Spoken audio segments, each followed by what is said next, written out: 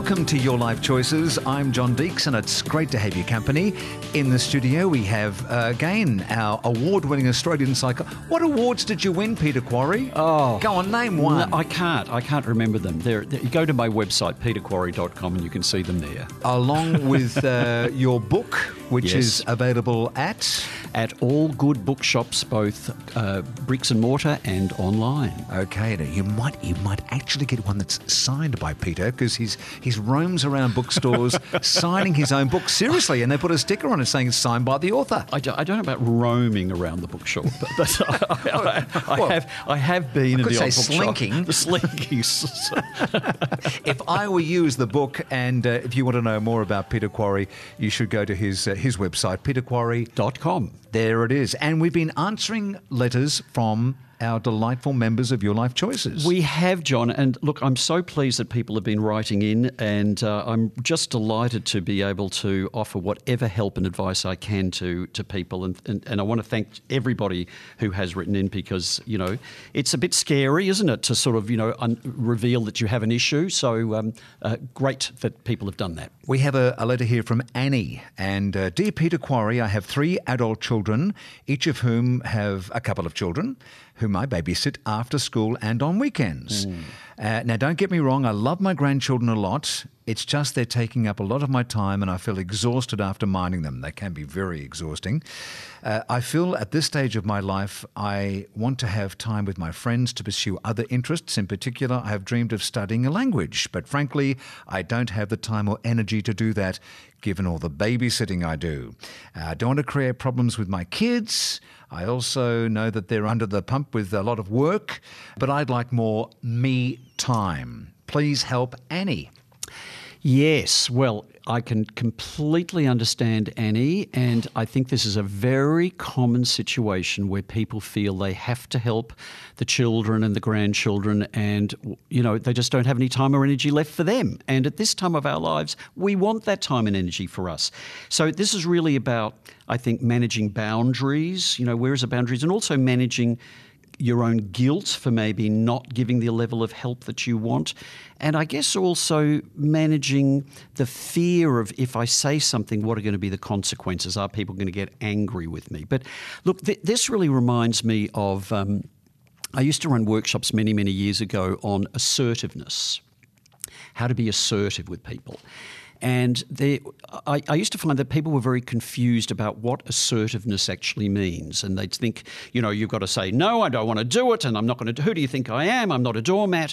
And they think that that was what being assertive is all about. But in fact, it's not. And I'd like to just explain that. So when we talk about assertiveness theory, we're really talking about 3 different styles of communication.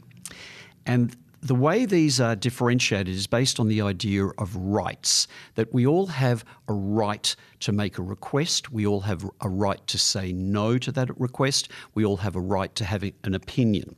So when you think about rights, let's talk about these 3 different styles of communication. So one is what's called non-assertive communication. And this is where I don't stand up for my own rights to say no. So let's say, for example, John, you ask me if I can look after your kid, and you know, I really do want to say no, but I don't stand up for my right to say no. So I go, okay. And I end up looking after your kid, and I'm kind of angry with myself because I don't feel I've got any backbone, and I'm feeling that everyone's treating me like a doormat. You've lost your power. I've lost my power. In fact, I've given it away. So that's non-assertive communication, when you don't stand up for your own rights, for example, to say no. At the other extreme is what's called aggressive behaviour.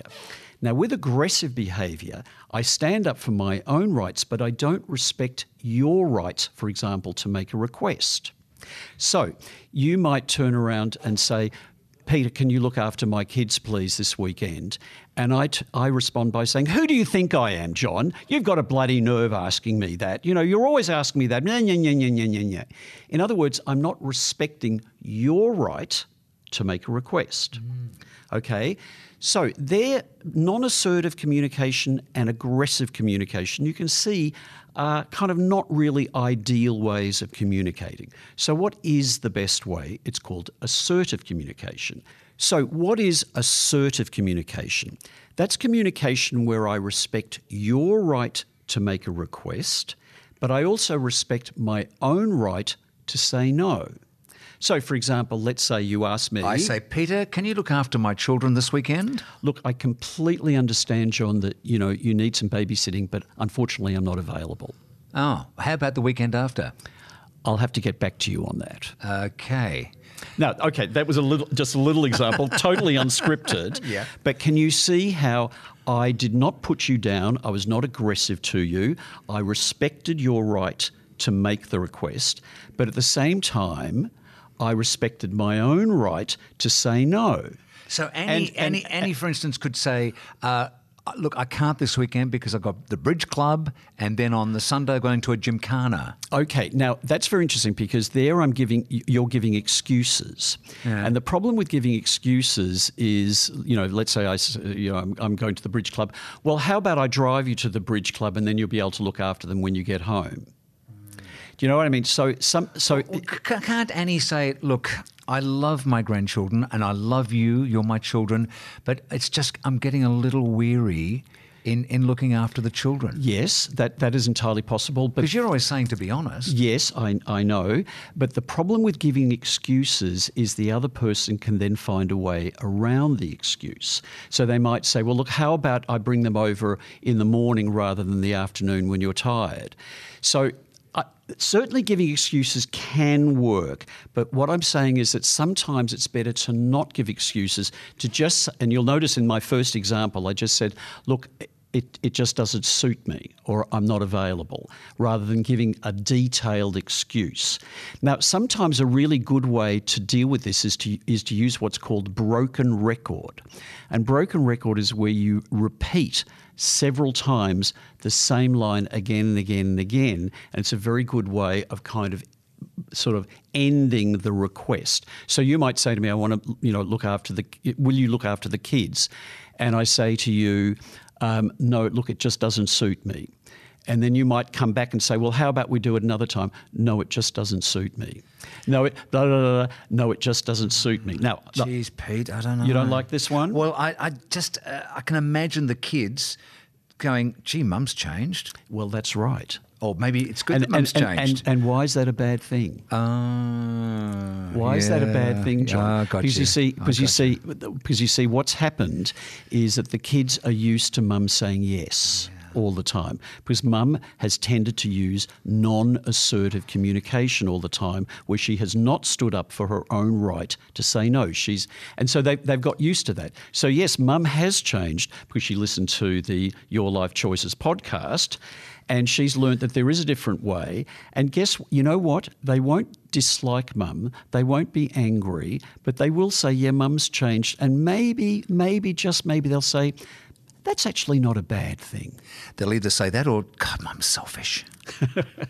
Annie, we hope that, what is the positive assertiveness? It's called assertive communication, as opposed to non-assertive or aggressive. Yeah. Good on you, Annie. I hope that helps. We have a very quick... we have Peter Quarry, by the way, in the studio right now, answering your questions.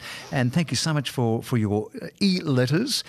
Dear Peter, I've just turned 70 and I feel old. I have no energy nor desire to do anything.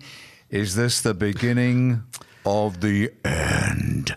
No, Tom. Go ahead. I'm 72. I don't feel it's the end. Yeah, but look, we can have a laugh at Tom, but, I'm not laughing at Tom. I know you're not laughing at Tom, and look, it's good to have a sense of humour about these things, but it sounds like Tom might be a bit depressed, actually. I mean, talking about not having energy, and he doesn't, what did he say? He doesn't have a desire to do anything at all. I mean, look, that is it does sound that could well be depression, John. I mean, look, I think those milestone birthdays are challenging. I mean, I remember when I turned 60 8 years ago. I went through a tough patch because it just felt like I was, entering old age and there was nothing I could do about it. I mean, now I feel terrific about it, but I think we do have to understand that those milestones can be challenging. It sounds to me like Tom might be depressed. Now, if it's serious, Tom, and you're really lying in bed all day and really feeling bad and possibly can't even get out of bed, having dark thoughts, let's put it like that, I would strongly advise you to go and see a doctor. It may be that the doctor might prescribe antidepressants. Antidepressants, tend to have a very bad rap, but really can be very, very helpful, particularly with severe cases of depression. And they're not like they used to be, that they can really sort of help to smooth out a lot Absolutely. of bumps. They really can be very good. Now, if on the other hand, the depression that you're experiencing, Tom, is milder, and by the way, depression is one of the most common mental issues, particularly with older people, for very understandable reasons. I guess there are a couple of things that I would suggest that you can do to maybe help you get out of your funk. First of all, think about what might be triggering off your depression. So, for example, it might be toxic people in your life, who are real downers, in which case maybe you need to avoid them if you can, or limit seeing them. Certainly for younger people, not so much for older people, social media can be is a real cause for depression, because you're looking at all these images all the time of all these glamorous, wonderful people. I mean, it's all fake, by the way, but then you look at yourself and you think, how can I live up? Certainly, another thing that I would suggest is think about what it is that you are telling yourself. What's the story that you're telling yourself? Because I'm hearing you say, oh, I'm 70, I'm old, it's all over, it's the beginning of the end. And really what you need to do is try to change that story to something more like what you talk about, John. God bless you. I'm 72, life is terrific, I'm doing lots of things, I feel great. So, try to change the story you tell yourself. That can be really, really, really useful. Perhaps also, because I exercise a lot like yourself, and perhaps Tom could try exercise, and I don't know if Tom's able to get a pet. But yes. Perhaps a dog, or yes, which would cause him to go out and have to walk twice a day or whatever. Look, exercise, absolutely, John, has been shown to be extremely useful. Taking years off your life. Thank God. No, it really is. Seriously, it's terribly useful.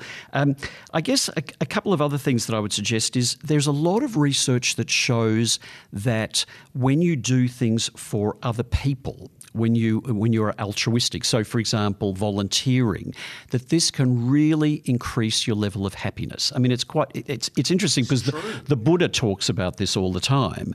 The idea of doing things for other people, showing compassion to others. So possibly getting involved with some sort of volunteering. Another thing that research has shown is very useful for increasing our feelings of happiness is gratitude, showing gratitude. Now, probably a lot of our listeners have heard of this already, but if you haven't, at the end of each day, spend 5 or 10 minutes just thinking about or identifying 3 things that happened that day that you can be thankful for. The grateful book. And write them down.